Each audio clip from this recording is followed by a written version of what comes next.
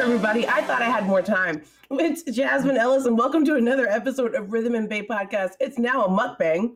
I'm so sorry. This is peanut butter. I thought it would just go down so much faster. I thought it would just be a smooth. Welcome to another episode of Rhythm and Bae Podcast. I have got a fantastic guest here today. I'm super excited to have her with me. I met this hilarious comic working in Austin, and now you can see her all over the world, whether it's in person on awesome shows or on her HBO Latino comedy special, her Comedy Central comedy special, and whatever other awesome, cool, fun projects she's working on. Give it up, everybody, for Vanessa Gonzalez. Hi. Hi. Thanks for having me. Thank you gotta for get the being peanut here. butter down. It's still there. Can you still kind of hear it?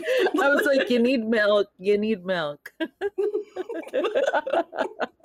Oh my gosh. So how are you doing? How are things?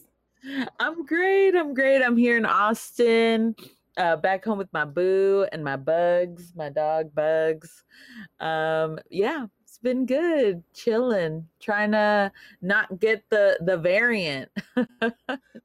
Gosh, it is so troubling that we're where we're at right now, isn't it? Like, is it okay, or do you feel like a little stressful when you're like out and about? And I know Austin has more restrictions than the rest of Texas, so it's a little less. So, how do you feel like when you go out and about?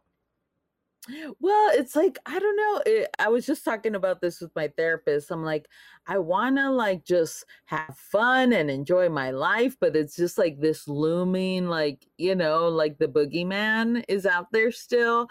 And it just feels like, I don't know what's up or down. I'm just trying to have fun. And it feels like we've suffered long enough, but some people just don't want to get vaccinated, and we got to keep doing this. So I don't know. Yes. I love that you just casually mentioned therapy, because I love that we're getting to a place where it's like comfortable to talk about. Like, what do you think of your therapist? Like, would you hang out with him or her? Her. I think I would. I feel like I got lucky in the first one. I just started in the pandemic. I'm 35 and I had never done therapy. And then when the pandemic hit, I was like, well, I guess I should, because there's nothing else. I just need something on my calendar. I think it was something to look forward, some kind of meeting that I pay for. So I was like, yeah, let me do this. I like her. I think she's nice. I'm like, is therapy just like is everyone's therapist just like, yeah, all of your thoughts are valid. All of the mean shit you think about other people, fair. Like, is that what therapy is? I think, what's funny is I feel like it's these pandemic therapists are much more like, whatever you feel is great. Like, they have this new, like, because when I was a kid, I was like a very emotional kid and had to go to therapy at like 13 because my parents are like, this isn't a normal amount of teenage crying. So, and so therapists back then would be like, your problem is you're an ungrateful little bitch. You know what I mean? I swear therapists were so much meaner in the 2000s. Really? Yes. Now they're just like some, whatever you're feeling is important and you need to be heard. Right. Have you ever, so this is your first therapist. I take it you've never had a bad one and you got lucky. When I first moved to Austin, I was like, the transition was really overwhelming for me. And I was like getting regulated my meds. And I had a therapist there who was a training therapist, and God bless her heart. Yes. Okay. So you know what I'm about to say. In training, she was in training, and it was definitely like it's like when you go to the new girl for a haircut and you're like, oh, never again. So I get in there, and they tell me that they can't take my insurance. And she goes, how are you feeling today? I was like, honestly, I'm really stressed out. Money's a big trigger for me. And you just told me this appointment that I thought was going to be $75 is $300. So I'm stressed out right now. Shit. Yeah. She goes, I feel really attacked right now. I'm feeling so... No, not that she made it about her. Yes! Oh my God. And I immediately go into like martyrdom mode, and I'm like apologizing and like this and that and the other. Oh no. We get to like the 10-minute, like there's only 10 minutes left in the appointment, and I go, I'm so sorry, I do need to ask you about refills on my meds. And she's like, oh, Zoloft? My dog is on that. And then talks about her dog for the rest of my 10 minutes. No. So it was the most expensive waste of my time. Oh my, I feel like you were helping her out more than anything. Yes. I honestly, you apologized to her. Made her day better. No. And that's why I'm like, yeah, I feel like, yeah, maybe I got lucky with the pandemic therapist, because everything I say is great and right. Which I know is not true, but it's nice to hear. I can't wait till you turn it around on her and you're like, why do you feel the need to agree with everything others say? Right. Yeah. I really need to like poke at her some more, probably. So Vanessa, you're a born and raised Texan, and right? Like born, raised, where exactly, like where were you born? Where did you come up in Texas? Yeah, I'm from Laredo, on the border, 956. And I was born and raised there all my life. And then I went to college at Texas State in San Marcos. So I moved out of Laredo when I was 19, 20. And then from San Marcos, when I graduated in theater, I was like, well, I can't do anything with this degree. So I'll just move to Austin. And I moved to Austin around 2008. And I just immediately jumped into doing improv, sketch, and jumped into the comedy scene from there. So I ask you about being a Texan and being from Texas because so what I've been doing, I don't know if you listened to the podcast yet, but we have different segments. And the first segment is called Off the Record. This is where we get into the deep dive music history stuff. And some of my favorite stuff to talk about is like conflicts in the industry, whether it's been like fun fact, did you know Little Richard made 50 cents off of Tutti Frutti, the song? What? Yes, he was trapped in a horrible he had to fight 40 years after it was released. He had to fight for more record like rights on it. He was trapped in this horrible deal where he got like a tenth of a penny for every sale of a record, and it was like a 50-cent deal that like so it was a horrible deal. I love stuff like that. I think that's so interesting. Paternity scandals, all of that's fascinating. But I talked to the unwashed masses, and people like murder. Did you know that? Yes. I mean, I love murder. You do? Why? What is it about murder that is so fun for people? I don't like to murder. Let me clarify. I don't like it in that sense, but like stories. I'm all about like murder shows, crime shows. It's just like fascinating. I don't know why we're like drawn to those types of stories. I find myself like like podcasts or like true crime stuff. I'm like, oh, let me listen to this and get so scared that I'm scared to like walk to my car, but I'm like, I keep doing it to myself. I don't know. I think I'm like, I need to know what people are really doing out there, so then I'm more vigilant or something. I really admire that, because for me, I'm just always so scared. I don't like, I'm like, oh no, I'm always thinking of like I once told my friend that I don't ever walk with more than I can run with. And she told me that was the most insane thing she'd ever heard. Why would you have, if you don't, like sometimes I'll have my purse on me and go, I don't think I can run with this. And so I'll take something out of it. I would like that mentality. I think that's good. I'm like, if I'm going from show to show, or if I'm like, traveling, I'm always like ready to run, or I have something in my hand to hit somebody with. You got to be ready, I think. Okay, so you believe in the self-preservation mode. I get that. Yeah. So after doing some investigation, realizing how much people love murder, I've decided for the rest of the summer, which is winding down. You're actually on one of our last episodes. We're doing our behind the music segment, if you will, we're off the record segment, is going to be focused on famous murders in the music industry. And this week, I'm super excited to talk to a fellow Texan because you were alive when this happened. You knew who this artist were, I'm assuming. I am talking about Selena, the wonderful, super talented Selena. So did you grow up listening to her? Were you a fan? Oh, yeah. I mean, Selena was so a part of my childhood. I think all of my friends that grew up in the border, I think even in Texas, like anywhere in Texas, like you have that like video of you singing Bidi Bidi Bam Bam when you were little. And I even remember the day she passed away. My elementary school was close to my house, and me and my two best friends, we would walk home. And I remember we had to been like in, I want to say 4th or 5th grade, and we're walking home and we just see every car has Selena, we'll always love you, dreaming of you. And we were so confused. I was like, is she here? Is she coming for a concert?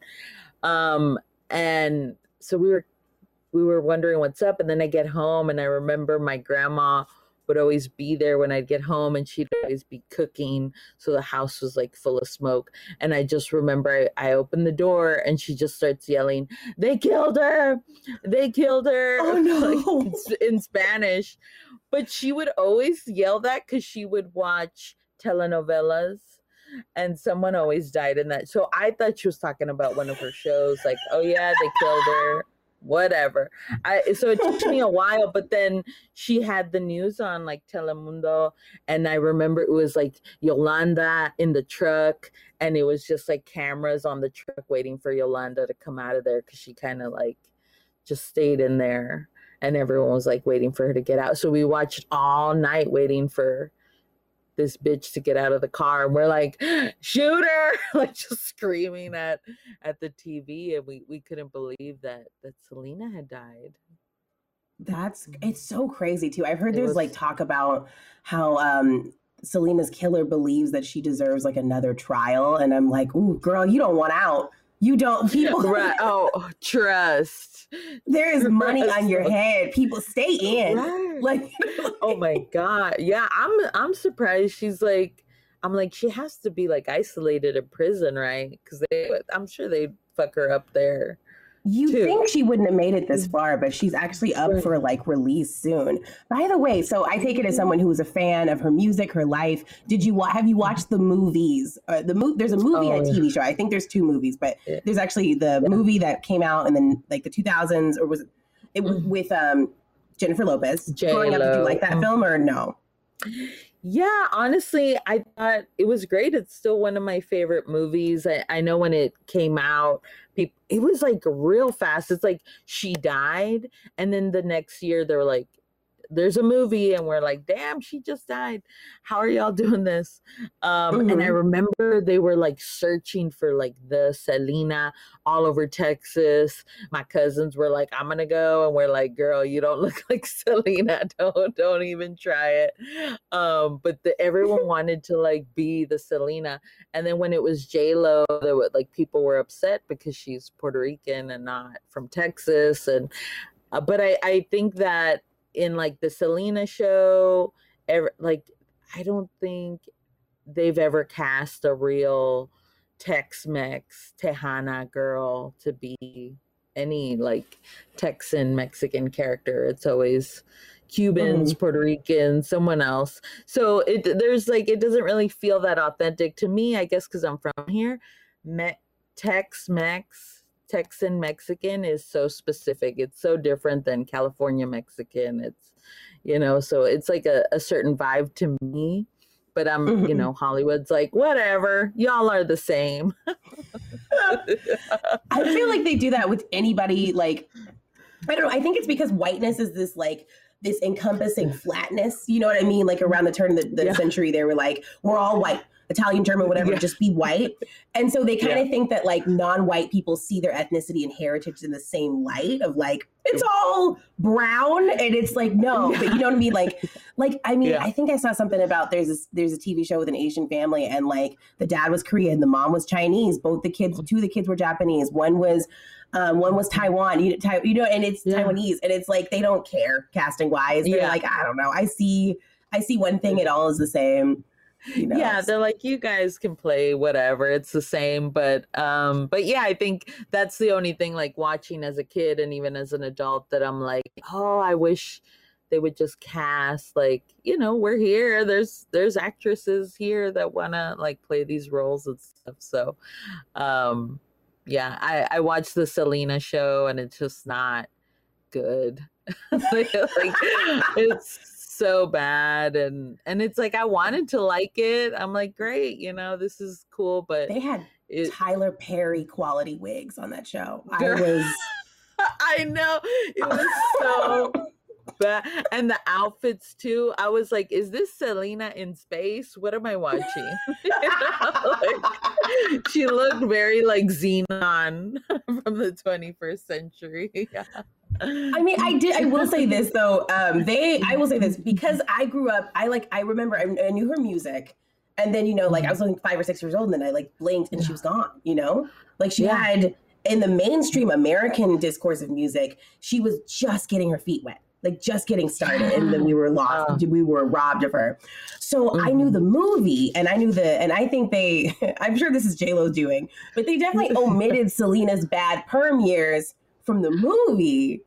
So yes, when I saw the TV show, I said, "What in the world?" But then I looked at it, I was like, "Oh, Selena did have some not these curls, but some curls." No. Yeah, she went through some, you know, some hairdos, but yeah, I guess the budget was low. I don't know on the series. And then I was watching season 2 recently because I was like, I guess I'll finish it. And they make a scene where Selena is in Corpus and there's this little girl and the little girl wants to go up to Selena and her mom says, Beyonce knows, you better go tell her you can sing too. I died. I was like, no, Beyonce did not see Selena in Corpus. Okay, so I have heard that somebody is obsessed with Beyonce, but Beyonce says that she was like literally, it was like a Walmart thing, and she didn't get to speak to Selena at all, and she just like saw her in the crowd. That's it. So someone took this like segment of a story and was like, and from that day on, Beyonce knew that she could be a singer because Selena looked at her. Yeah, that's what I was like, no. They're giving it that like that Bible story, like the Jesus, if I can only touch the hem of Selena's garment. I was like, I think Beyonce is Beyonce with or without Selena. And I don't even think that there was a connection there, but it was so funny in the show. They made it seem like, oh, because she was touched by Selena. So absurd. It was so absurd. I wish every famous Texan could have been in a random scene like that. Like if we just have a young Matthew McConaughey. All right, Selena. Yes. Well, you know, when they make the story, the documentary or the movie about me, I hope that in my movie I meet Beyonce as a little girl and Beyonce says, Vanessa, go get him or something. I love that.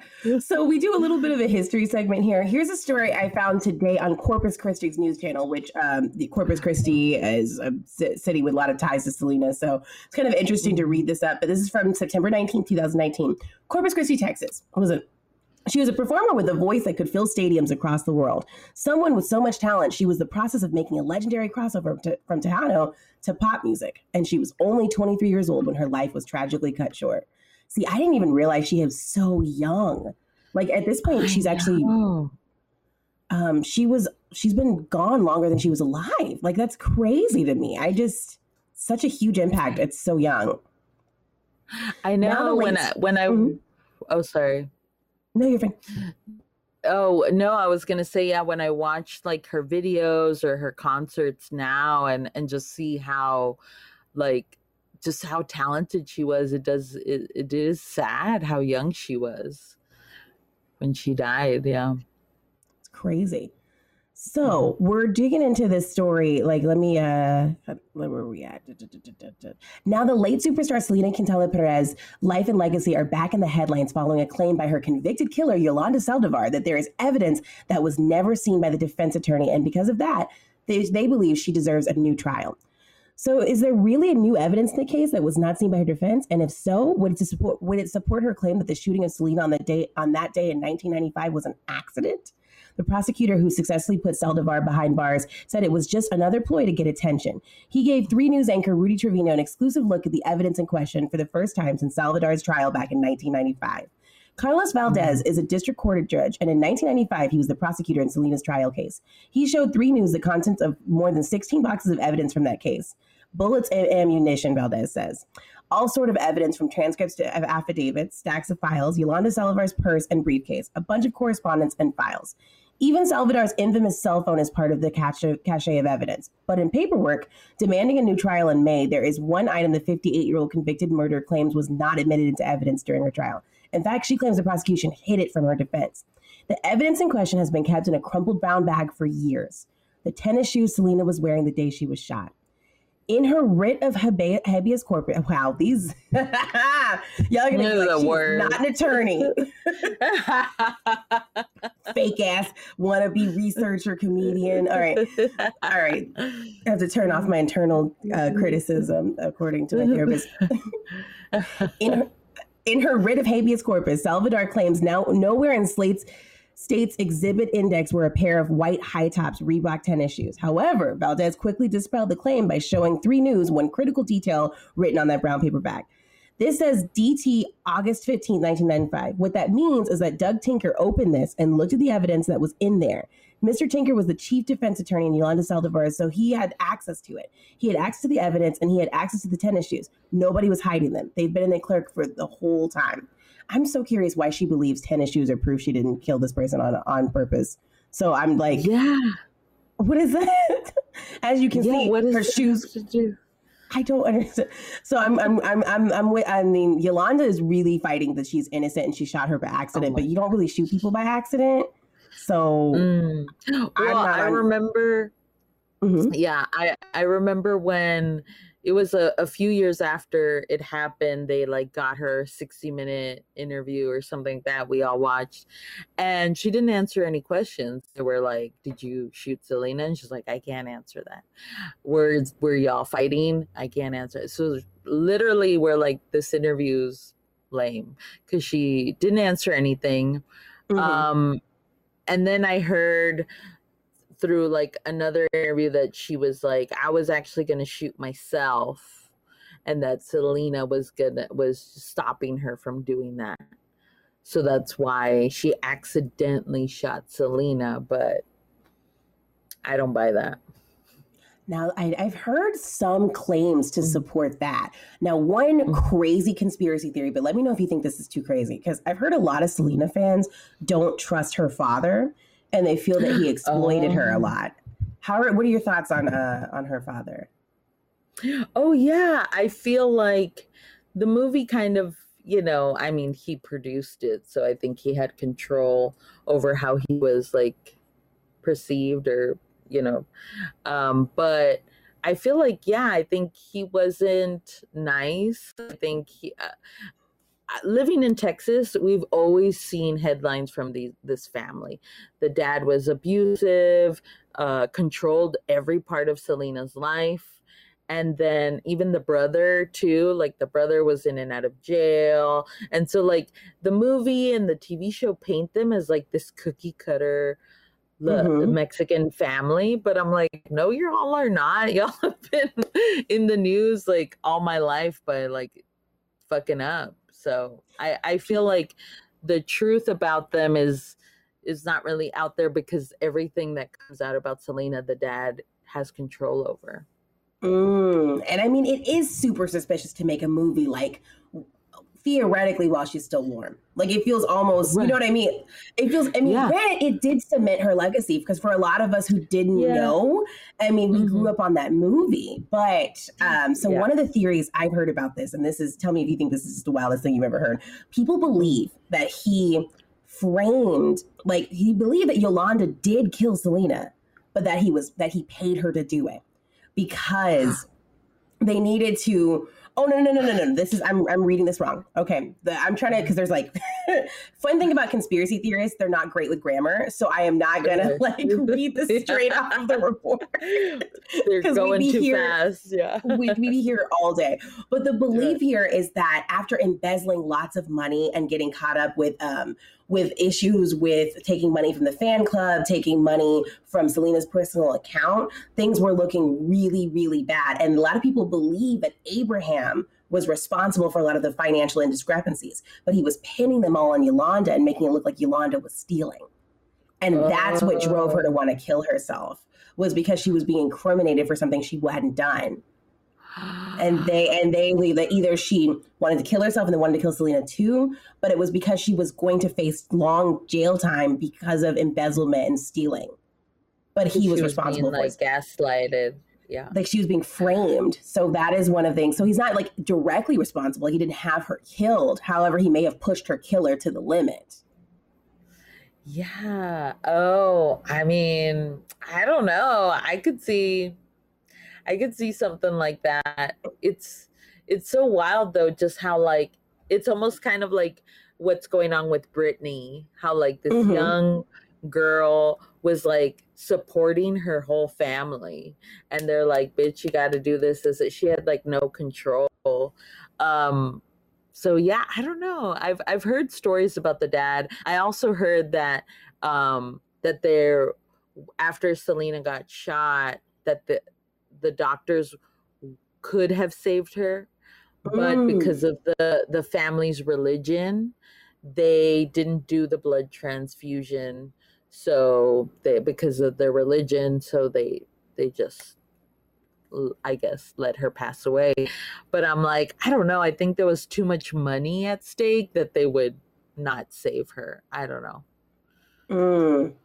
You know? That seems crazy to me too. But then again, I guess I can't imagine being that religious. Like I'm like, I believe God gave me talent and money. I've heard so many stories throughout the years. I've also heard that like her butt was fake, and that she had like a waist operation to make her waist small. There are all these tabloid type stories. That is interesting. I feel like booty technology was not where it was at then. Like if she was coming out now, I'd be like, that's a BBL. But like we just didn't have it back then. That's what I'm saying. I'm like, I think it was natural. It looked natural. It doesn't look like, she wasn't like Kardashian shaped by any means. She was like thick on the bottom. So I don't know. So taking it back to just to wrap up what Yolanda's evidence is, and by the way, it's not good. It didn't work out in her favor. Yeah. Saldivar said that after 23 years, Valdez presented the evidence to the public in Spanish media interviews.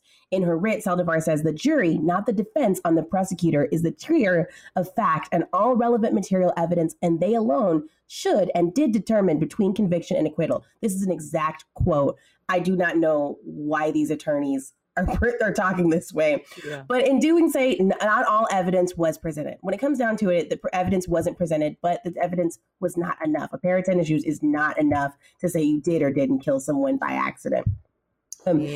She could be thinking about expressing remorse and admitting that she was wrong and telling people, trying to convince them that the time in prison has changed her for the better, Valdez says, but instead she's just working on acquittal. Although there is a signed affidavit from Yolanda saying that she killed Selena. So even though in her 60 Minutes she didn't say it on camera, she signed it herself and said that she did it. I guess now she's trying to say the tennis shoe, I don't know why that was brought up, but in some way proves that she isn't lying. So even the prosecutors who like agreed to do this interview were just like, this doesn't prove anything. It doesn't support anything, but she's up for parole in 5 years from 2019. So that's what is that? It's 2021. So 3 years from now? Wow. Yeah, I mean, it's hard to say like what motivated all that stuff. Like maybe Yolanda was just crazy, maybe the dad, but I mean, for sure she shot her, and like she was like kind of held herself hostage in that car, crying all night and saying, "I killed my best friend." So it's like, we know you shot her, but why and how it all kind of led there, I think that could be anything, really. It could be the legal difference between manslaughter versus murder, which creates like different terms. But obviously, she's not serving lifetime in murder. So I mean, I don't know. I've already closed the book on this one, but it is a tragic ending to a fantastic life, a great singer. So real quick, we always like to like kind of create a playlist to go with each episode. What's your favorite Selena song? Oh gosh. My favorite Selena song has to be Techno Cumbia, because it's just fun and it's like cumbia, but also like club vibes, and she's like rapping in it. It's cool. I like it. I like it too. It's a good song. Yeah. Mine is Dreaming of You, because it was my first slow dance. Oh, we were like 15 feet apart from each other, like very awkward. I distinctly remember how wet my hands felt. It was gross. Sweating. Yeah. But it puts me in a good headspace, and it was a very, very sweet song, and I am so glad I got to have that moment. So very nice. Yeah, that is real sweet. So speaking of moments, our next section, we're going to talk about the songs that make you, you. So Vanessa, you have compiled a list for us today, right? Yes. And it was hard. It was hard. There's so many like memorable songs. I think music has always like just gotten me through my whole life. But my first song that I remember just being obsessed with, it was actually the first like record my dad gave me. It was a little like 45 I would play on a little like play school record player, and it was the single of Tina Turner's What's Love Got to Do with It. And I just remember being like very young and just in my room and belting that song. I would even like watch the video when it would come on, and I would put like I didn't have like a jean jacket, but I would put my little windbreaker on and pretend I was Tina Turner and just singing like, what's love got to do with it? And the little flute that plays in it, or whatever kind of instrument that is. I think it's a harmonica solo. I think that's harmonica, some kind of pan flute. I don't know. But that was my jam. And yeah, I want to say I was like in kindergarten maybe. But that was like, yeah, my soundtrack. I love when small children take attachments to very adult songs. Like not like dirty songs, but just like, what have you been through? This is about a divorce. I know. And I was like right there with Tina. I heard the song and I was like, I feel you. I know what you've been through. And I'm a child. Oh, that's so funny. So you said you had a little record player. That's funny too, because you know, like you'd think you'd have like a cassette or a tape player, but you were like a record. You were already a vinyl snob at like kindergarten. Yeah, well, it was but that's what my dad gave. I know he was a vinyl snob, and I was like, I want one, and he gave me that one, and I was like, this is the jam. I love Tina Turner. Fun fact, she's not a Texan, but she does have a connection to Texas because she left, I believe it was Houston. She left Ike in Houston. They got in a fight and she finally decided this is enough. And she ran across the street into a Ramada Inn. I know this because I've seen the movie a million times. And she said, that was in Houston? I think that was in Houston. My name is Tina Turner. I have no money. And I remember this Angela Bassett played the fuck out of that role. It was so important to me. And she left Ike, and she swore up and down that she would pay the hotel back if they put her up for the night. And she kept her word, and they never got back together. And then she like finally sued to get the rights to her names and her own music. And so it was the catalyst, because something about Houston just makes you a bad bitch. You know what I mean? Like you walk in there and you're true. Like, and you're ready to go. I'm going to make sure I didn't say this wrong, because I don't want to get like hate letters. Yeah. Dallas. Okay. It was Dallas, and it was at the Statler Hotel. Oh shit. Well, still Texas. And something about Dallas just makes you better. It's true. Any city in Texas, really. Okay. First of all, also fun fact that happened on July 4th. So if you are someone who like doesn't feel too enthused about the U.S. some days, you know, we're a country with a very storied past, you can celebrate Tina Turner's Independence Day on July 4th, 1976. So that actually is the centennial, at the bicentennial. Tina Turner left her abusive husband at the downtown Dallas Statler Hotel and found refuge at the Lorenzo Hotel across the highway. Okay, in the movie, it was a Ramada Inn. So this is why you can't trust movie tellings, and you have to do your own research. You know, if we trusted the Selena movie, it all up. I would think Abraham was a saint, like, and I would think the Ramada is where you go as a battered woman. Like, I would be so confused. Yeah, I know that scene in Selena where, you know, the whole dress, and like the lady at the store is like, you can't afford these dresses. That was just from Pretty Woman. I don't think they were just like, let's steal that scene from Pretty Woman and put it in here. Does J-Lo come back and go, big mistake, huge? Yeah. I think she just says, we don't need the dress, as she signs autographs. Ooh. And like everyone in that San Antonio mall or wherever they were, they're like, it's Selena. What's going to be your biggest flex? Like, when's your, like, how are you going to know you've made it? You know what I mean? Like, what's going to be your moment where you're like, keep the change? You know, like, what's going to be your fuck you, I got money moment? Oh my gosh. I've said, it's funny, I've always joked since I was little with me and my friends that I'm going to get so rich one day. I'm going to say, we're all going on a trip. Don't pack, because you don't need a pack. That's how rich I am. We're just going to buy new shit where we go. So, and my friends till this day, they're like, we're going on a trip. Do we pack? I'm like, yeah, pack. You definitely pack. I don't have money just yet, but when I do, don't pack. Nobody's packing shit. We're just going. You know what I love is plus size girl to plus size girl. Like, we can say that, but we'd still be like, is there a Torrid though? Like, I don't. Yes.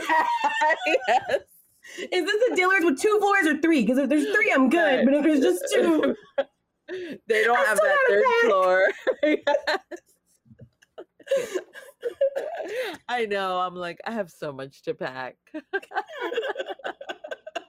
Oh my God. So fantastic first song, kicking it off. Great, just an anthem for, you know, a hardworking 5-year-old who, yes, which, you know, was having a hard time. But yeah, so number 2 on my list. I'm a little older now, and I loved Creep by TLC. And I loved this video so much so that I got my hair cut like T-Boz. Yes. Timeline wise, you're no older than 10 years old, and you have a black secretary haircut. Yeah.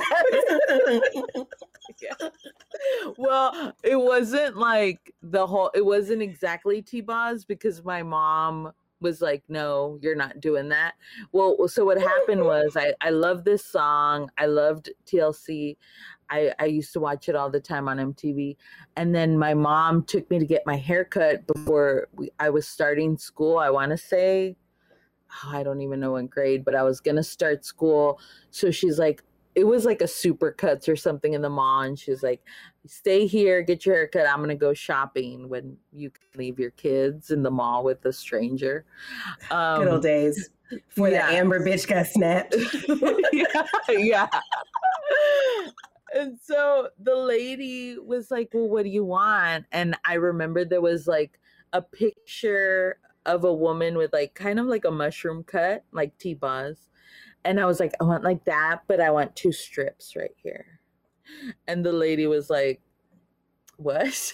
Like she didn't know what I was talking about. She didn't know who T-Boz was. And I was like, I want that haircut, but with 2 strips like that. And she was like, okay. So she just gave me a mushroom cut. No strips up in the front. So I just look like a boy. And it was not cute. I think I've like Throwback Thursdayed it once. I put like my haircut next to T-Boz, and it was not even the same. Please tell me that's on your Instagram, because that's how we're promoting this episode. Yeah, that is going in the promo. It to you. As a true you know you're an R&B fan when you've got at least one singer motivated haircut.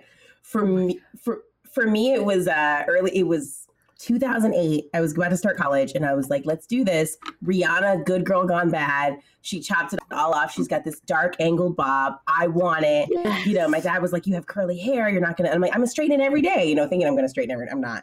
And I asked. My father used to cut hair, and he was a professional stylist. Like, he owned 2 salons. He loves to tell people that he permed James Brown once. That is like an important part of his story. Wow, that's amazing. Yes, and it's true. It's true. So my dad's like, I'll cut it for you. And he goes, I just thought that was too short. So I gave you what I like to call a 2-in-1. It gives you short in the front and then long in the back. You get some versatility. I see you doing math, right? Now what else is short in the front and long in the back? A mullet. Yes, my father gave me a fucking mullet. Oh.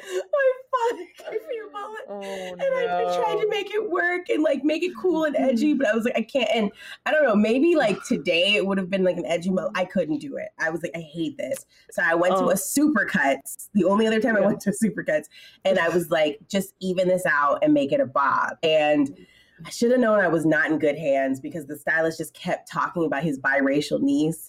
And when a white person unprompted mentions their biracial niece, no. And it was just like this uneven. I went to college with a flat, like a straight up Dora the Explorer cut, and started my freshman year, my first chance to be independent in the world, and I had the worst haircut of my entire life. Oh no! I bet it was like Selena. Yeah, I look like Selena. Yeah. It was all curly. It was oh my god, horrible. And I've never let my hair be shorter than shoulder length since then, because it was so scarring for me. Oh gosh, yeah.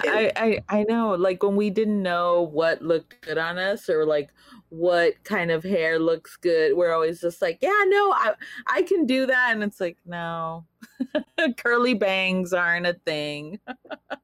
Yeah, they can't. Maybe I don't know. If you're that girl from Russian Doll on Netflix, Natasha Lyonne, she pulls that off. Yeah. But I think, okay, this is one thing I learned working on sets too. Like most of the time when you see someone with just perfect curls and it looks just right, they're taking a curling iron the size of my pinky and doing, I do it. It's a cheat. So all of these, like, your real hair is not just gonna, like, you have wavy, like, thick hair too. So I'm sure, I'm sure it looked terrible, and no offense, but it was awful.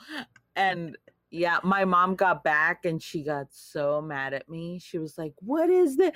And the lady was like, that's what she wanted. And I was like, I wanted to be T-Boz. It was like a traumatic day. But I went home and I was like trying to make myself feel better by listening to Creep, and it didn't. I like how you lightly did the choreo just now. Just keep it on the low. Yeah. You make me want to get some satin pajamas and stand in front of a fan right now. That's all I've ever wanted to do. Yes. Well, Fantastic. next on the list, Mm-hmm. I have now I'm like in high school, and I was obsessed with Backstreet Boys. Like those were all my baby daddies, and I loved I'll Never Break Your Heart. I would listen to it every morning, like before school. It's like a slow jam. It's not even like a happy. I was just like, I'll Never Break Your Heart every morning. You had a very sensual childhood, like this, Yes, like dancing alone. I know, for real. I always had this fantasy of like, I'm gonna get a man. I didn't have a boyfriend until I was 30. So I was always ready. You know what? If you stay ready, you don't have to get ready. Yeah. Okay. But yeah, I loved I'll Never Break Your Heart, and specifically I'll Never Break Your Heart in Spanish. I didn't know they did a Spanish version. They did a Spanish cut, and I was like, I've told my boyfriend now, I'm like, if you learn this song and sing it to me, I'm yours forever and ever. I really hope that on your wedding day, he's like, hold up, everybody. And then the pastor hands him the microphone. Oh my God. And whatever it is in Spanish. Oh my God. I even said, I was like, or if you want to just hire the Backstreet Boys to sing this to me in Spanish, I will die. I will die. No, that's a money flex. Yeah, that. Tell your friends, pack your bags because I got the Backstreet Boys. I had to choose. We have to pack. Yeah. You hoes can buy your own 3 for $10 shirts at Forever 21. Yes. Okay, so I did not even know they did a Spanish album. I'm very curious because, like, AJ, I'm assuming is Latino. I've never actually looked into his ethnicity, but he's just giving me them vibes. I don't know if I'm right or wrong, right? Is he?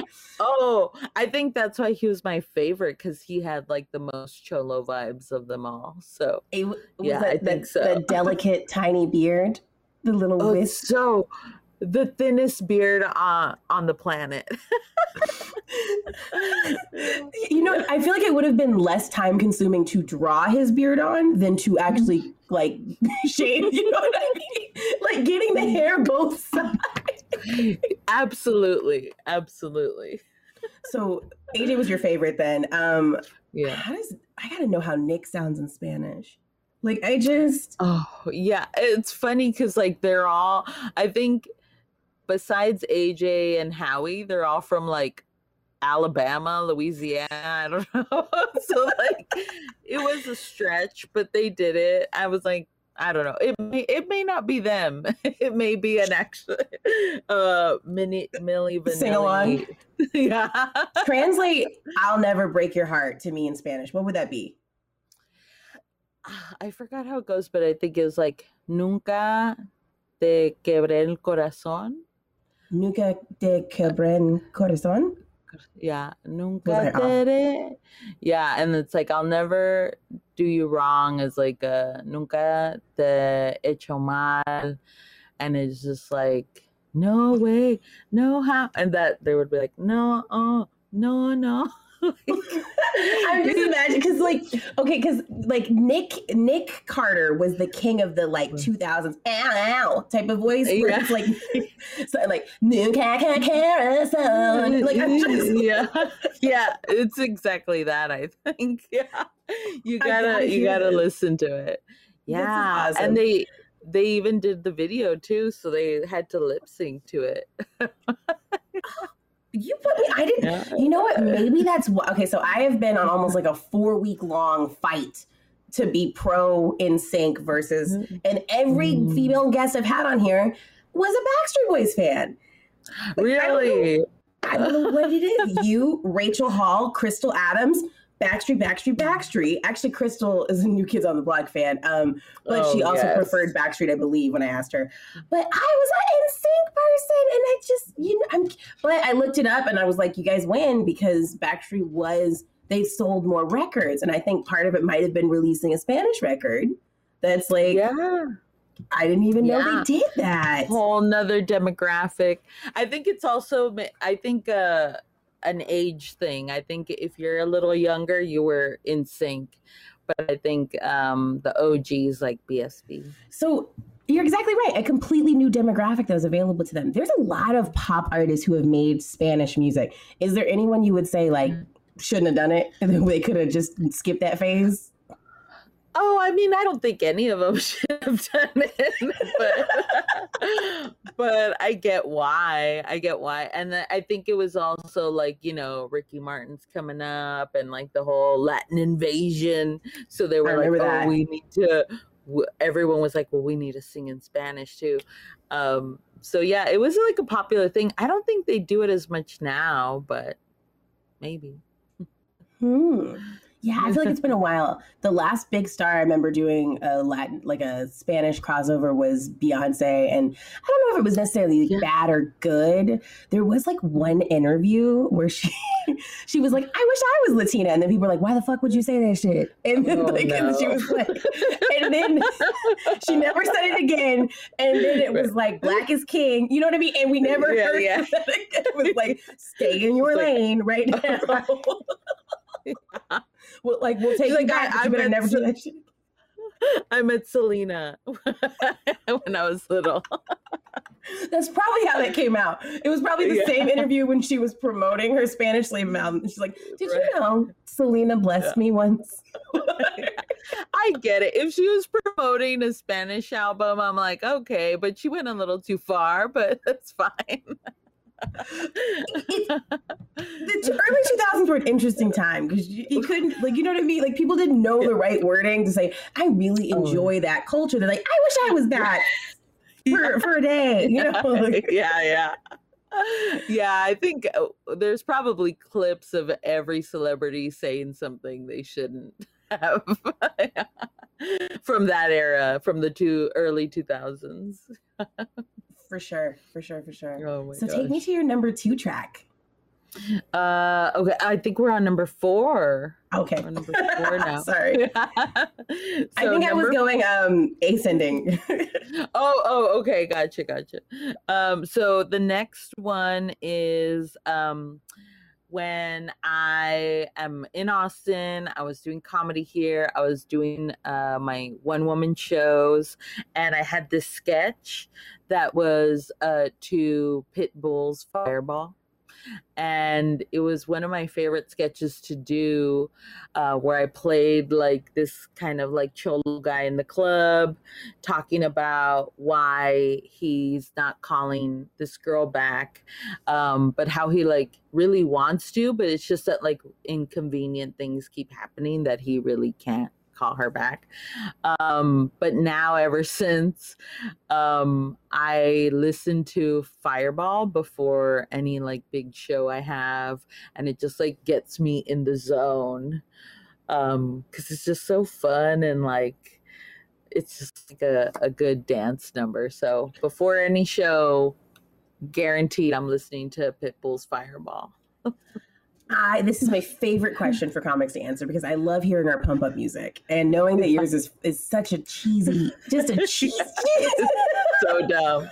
It's so dumb. But it's like, yeah. Is that the Fireball? The party. Yeah. First of all, genius marketing from Pitbull, because Fireball is like the liquor we're drinking at this point. Do you have any Fireball liquor stories? I mean, I think I only tried it the one time because it's awful. And it was, I mean, for me, it's like spice whiskey, and any type of shot is like hard. I don't care for it. But when I took that Fireball shot, I was like, bah! Like, I think fire does come out of your mouth. So don't like the liquor, just the song. And I listened to it when I was in LA doing shows, like, to pump myself up. First of all, true growth is realizing that your alcohol doesn't have to assault you. It doesn't. It doesn't have to be a fight. Yeah. Why am I fighting with it? So it's a good pump up song. It gets you in the headspace. By the way, your one woman show sounds so cool. What was it? What was it about? Was it just like lots of different characters? What were you doing with it? Yeah, it was. So I did. I did a couple. The first one I did was called I Don't Know Words, and it was just solo sketches of different characters. And then the second one was called I Don't Know Dating, and it was all like dating themed sketches with different characters. So that was like my opening sketch of like, I'm this guy and I'm talking about how I really like Vanessa, but I haven't called her back because, you know, I dropped my phone in a bunch of puddles and like I wanted to, or, you know, so it's just like these like kind of the excuses that our girlfriends tell us, like, no, he's probably busy, or, you know, rather than like, he's just not calling you back. So I kind of just like made that a real thing. And yeah, I definitely want to play around with doing solo sketches again. It was so fun. It's so creative, and it takes like a whole different muscle from stand up too. And I think there's definitely like space for it. That's so exciting when you do different characters and stuff. Yeah. So besides the Pitbull Fireball song, what else is on your like, I'm getting ready for a show song? Unless it's your next one. But like besides that, what's another song that like gets you in that headspace? Oh, probably Kanye's All of the Lights. Just the like pumping up. It's just like the horns. And I used to, in my improv days, that was definitely a song we would come out to. So it reminds me of that, where we just come out and be like, all of the lights, all of the lights.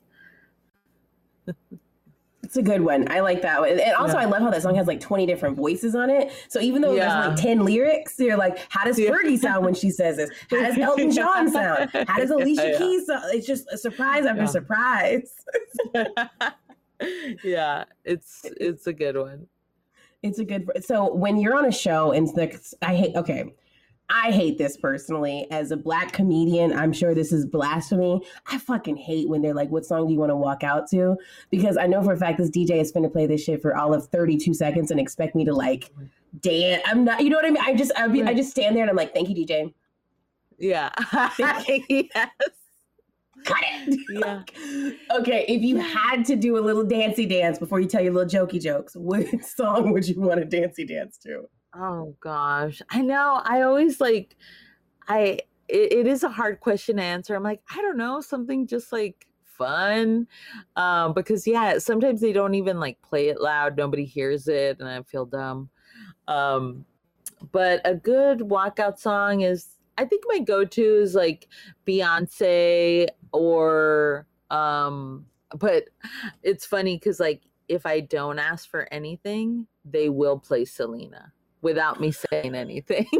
It will. Which one? Bitty Bitty Bum Bum? Bitty Bitty Bum Bum, Como la Flor, Cargacha, like, and I'll be like, oh well, thank you for that. I like that song. You never like, was this racially motivated? This feels specific and pointed. It's very specific, but I'm like, I guess they know I'm from Texas.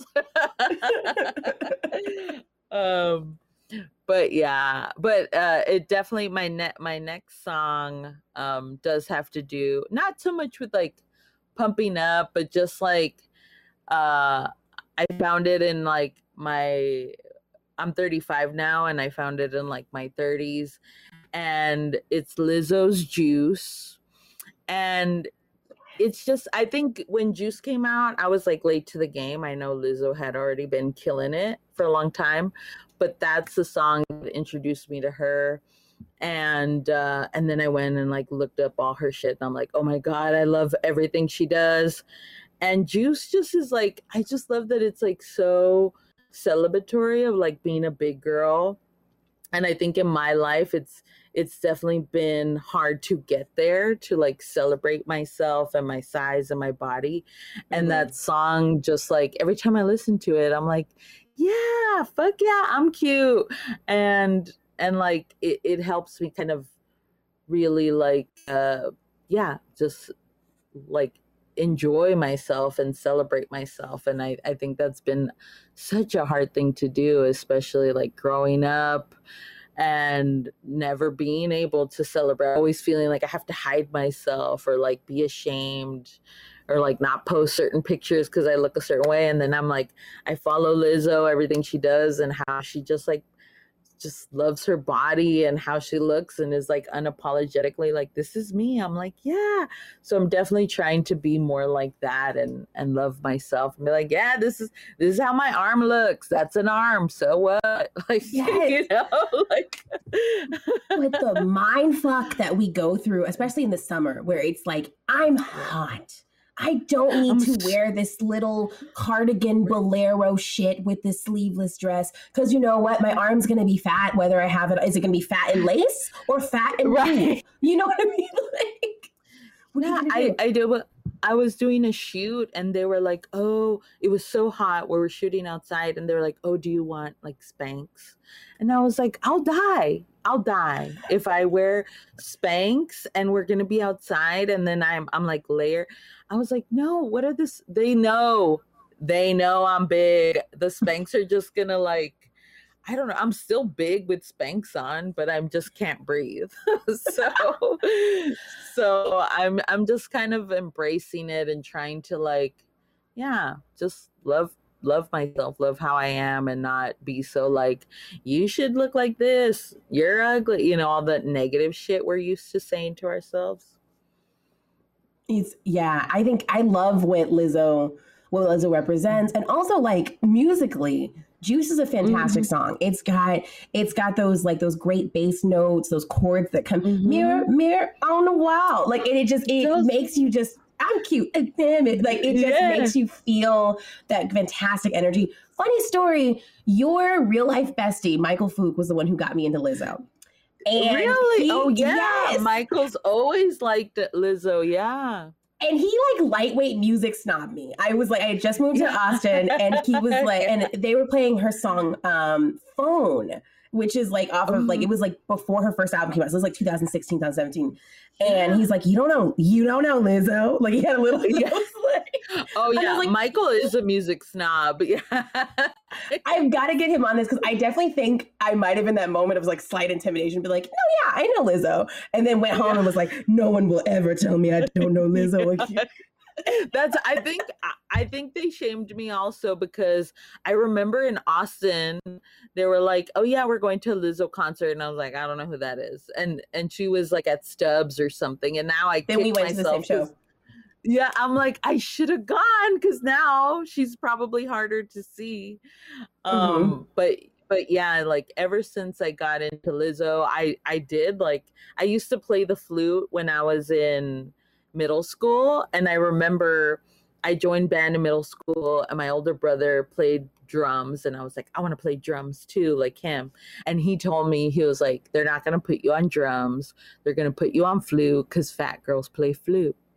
And I was like, why do fat girls play flute? No, that's what he told me. And then I came home with the little flute case and he laughed so hard and I was like, they did put me on flute.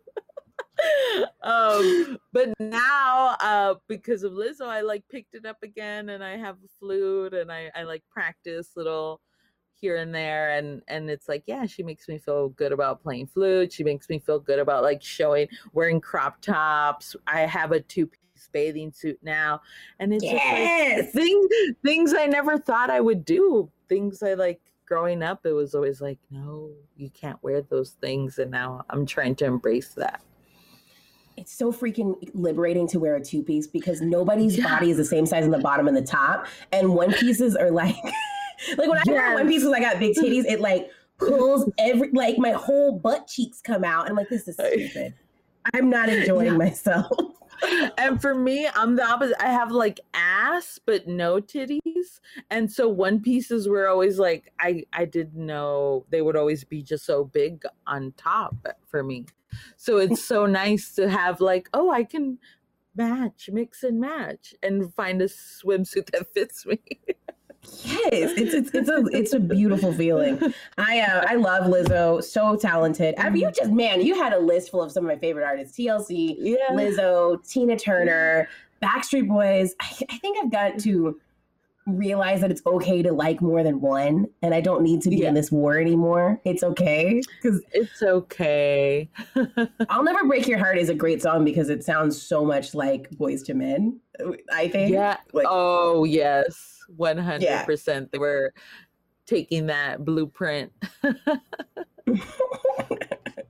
So just fantastic. I do have a question though about the flute specifically because you played it. Okay. I always think when I see Lizzo performing and she's rapping, dancing, singing, and fluting, that looks fucking impossible. Is it like, does playing the flute, is it hard? It looks hard. Like, how do you have the control? I guess this isn't even a real question. I think I'm just observing. This looks hard. But how do you have the control to go back and forth between singing and fluting? Have you done this? Can you do this? Is this doable? Well, I mean, I've seen Lizzo like on a treadmill and singing where I can't do that. And I think playing the flute, it's not hard. It is hard to like get the blowing right. I think people struggle with that of like how to blow in a flute because it's like you gotta really get your lips right and shoot it down into the hole. I remember in middle school that was the longest thing it took me to learn was like the blowing. But now that I picked it up again, it was like, and holding it is like kind of awkward and the notes. But once you get all that down and comfortable with it, then you can like jam out. Like I want to get to the point where like Lizzo freestyle flutes. I want to do that, but I'm not that good yet. But yeah, I've seen that bitch dances, sings. I'm out of breath. And then she like does a flute solo. I'm like, I don't know where she gets the air in her body because I get so out of breath real fast. It speaks so much to our culture's way of equating size with health because people will look Lizzo in her face and say she's unhealthy. And I'm like, I dare you. Dance, sing, flute, rap right now. Right. Do it right. Let's judge your body on what it can do, not what it looks like, and see how healthy you are. Shut the hell up. You know what I mean? And people, there's not a healthier person on the planet than Lizzo. Like, it's just. Yeah, and I think, and she's vegan, and she fucking exercises, and she just loves herself. And I think that's what I'm trying to unlearn is like healthy doesn't look a certain way. Like, Lizzo is fucking healthy as fuck. She does so many incredible things, and I'm like, that's what I'm just trying to focus on now, my day-to-day of like, I just want to feel good. I want to not be tired when I perform. I want to be like more mindful of like, you know, my health, but not in terms of size, because that's fucked me up my whole life, where I'm like why won't my body be like this? Because some bodies aren't that. You know? But everyone told us that it has to be, you have to get your body teeny tiny. Yeah. It's dumb. It's dumb. It's dumb, and it's a waste of our energy. And I always talk about, like, you know, if we spend half our energy trying to be smaller, just trying to do more in the world. That's why the concept of body neutrality is my thing, not body positivity, because positivity is not something you can always accomplish every day. You're not going to feel good about your body, but if you realize that what you look like is not the sum of who you are, which I'm struggling with. Especially because I gained weight in the pandemic, and I'm like, oh yeah, I gained weight when I was trying to not die. Like, right.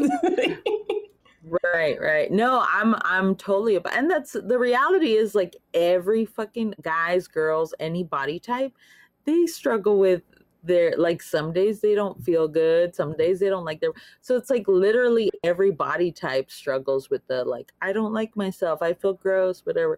So it's like, yeah, I'm all about that, like, neutrality of like, yeah, I'm just not, like, I don't have to be so hard on myself for not looking a certain way, because God is just exhausting. Yeah, there's so many other things you can be tired about as an adult. Right, especially like, you know, being performers and being on shit that, you know, it's like, so that could really fuck with you if you're like, oh, I have to look a certain way. But it's also empowering now. I feel like I want to be proud of like the shit I do and put out, so people do see me and like know that any size can like follow their dreams and do whatever they want. Because for a long time I was convinced that I had to lose weight to like move to LA or do anything or do comedy because I was like, no, I have to lose weight first. And that was a lie. Yeah, it is something, and it's so frustrating. But I can totally see where you get like the headspace of like, when I look this way, then these things will happen, and then you've accomplished so much, and it's like it's amazing. It's amazing and awesome that you just didn't listen to those negative self-talk or outer talk or any of it, because it can get so big and terrifying to be like, oh, well, if I'm like this, then I don't know. It's funny. We kind of teach people to stand in their own way by thinking that these little factors, because I mean, yeah, that's crazy. But I'm so glad that you like made the move and now you're back. But you figured, are you going to come back to LA at any point? Or am I being nosy? I'm being nosy. No. Yeah, no, I definitely want to come back to LA. I was just there last week and I definitely miss it. But right now with everything still like, yes, no, closing, open, I'm just going to chill here with my sugar daddy for a bit longer. We love to see it.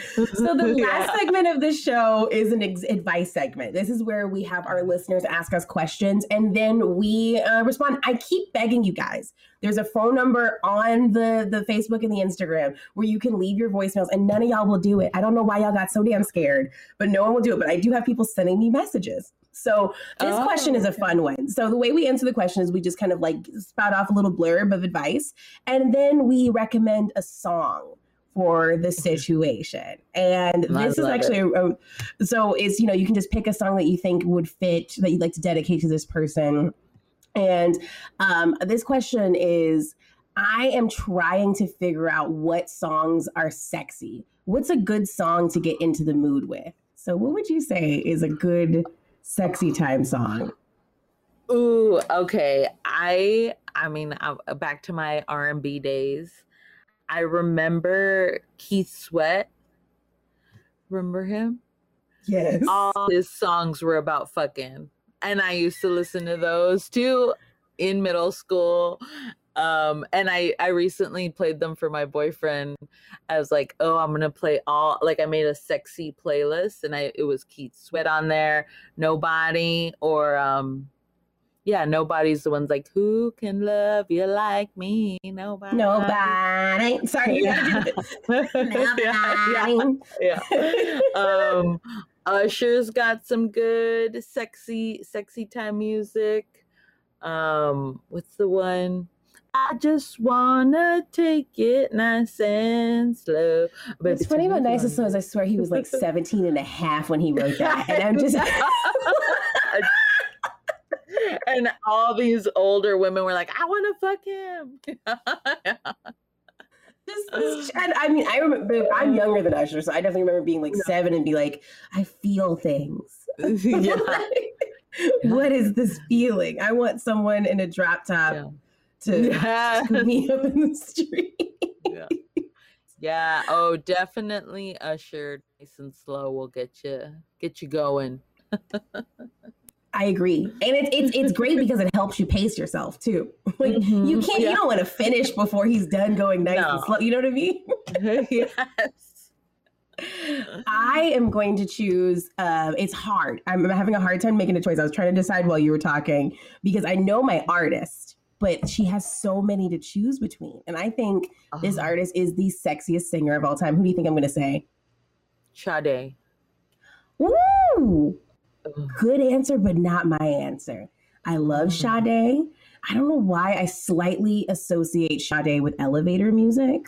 Yes. Yeah. There's nothing. She does have some fucking music though, some good. You know what? You're right. I think I worked in retail too long though, so Smooth Operator just makes me think of like I convinced that lady to get 2 lipsticks when she only wanted one. Yeah. Smooth Operator. For me, it is Janet Jackson. Oh, I think yes. It's because her voice sounds like when you're trying to, as an adult, I'm like, it sounds like when you're trying to not let your neighbors hear you fucking. Like, it's, you know what I mean? It's like whisper soft. Oh my God. That's the way Love Goes is so sexy. Yeah. Yes. Weird. You know what? You picked for me. That's going to be my song. That's my pick. That's the way Love Goes is, yeah. That's a good one. That's a good. I mean, she says "go deeper, baby, deeper" in the song. I just like the whole like first verse about lighting your Bath and Body Works candles or whatever, because like there was a sale. So oh my God, yes. I got a 3-wick. It's gonna last the whole time. Let's do this. Yes. Oh my gosh, Vanessa, it has been so fun chatting with you. I absolutely adored hearing your list. This is so much fun. This is a blast. Thank you for having me. Thanks for doing the show. So where can people see Vanessa Gonzalez? Where are you going to be next? What things are available online for people to check out? Where can they hear and see you these days? Yeah, well, all of my socials and are on my website, vanessacomedy.com, and I'll post there about upcoming shows and stuff. I also have an album, My Birthday's Tomorrow, on Spotify and Amazon Music. And then I have a podcast with my bestie, Michael Folk, called I'm Not Busy. And that's also wherever you find podcasts on Spotify, Apple, iTunes, whatever it's called. So check out I'm Not Busy on all the podcasts. Check out My Birthday's Tomorrow is the name of the album. For half a second, I was like, her birthday's tomorrow, remember that? And like, no, that's the name of the album. Oh, people always tell me like, oh my gosh. I'm like, no, it's the album. So My Birthday's Tomorrow. And then of course you can stream her special. I think it's the Comedy Central app has your half hour, and then the HBO Latino. Yeah. So like, cool. on HBO Max, and then the half hour is on Paramount Plus right now. Awesome. So you guys heard it here. You know where to see Vanessa. If you are enjoying the show, Rhythm and Bay podcast, please help keep us alive. All you have to do is join us on Spotify or Apple Music and subscribe. I am so fragile. I need to know y'all like this. Every week I think about quitting, and then I remember that someone out there is enjoying this. So please subscribe. Give me positive reviews. I like words of affirmation is my love language. I'm feeling neglected. I need to know y'all like this podcast. You can find us on Facebook at facebook.com/rhythmandbay. That's BAE, like the term of endearment. Twitter at Bay Rhythm and. Yes, I messed up that Twitter and I can't fix it. So it's Bay, BAE, Rhythm and. That's the Twitter. Yes. And then Instagram.com/rhythmandbay. As always, I'm your host, Jasmine Ellis. Thank you so much for tuning in, and keep it smooth.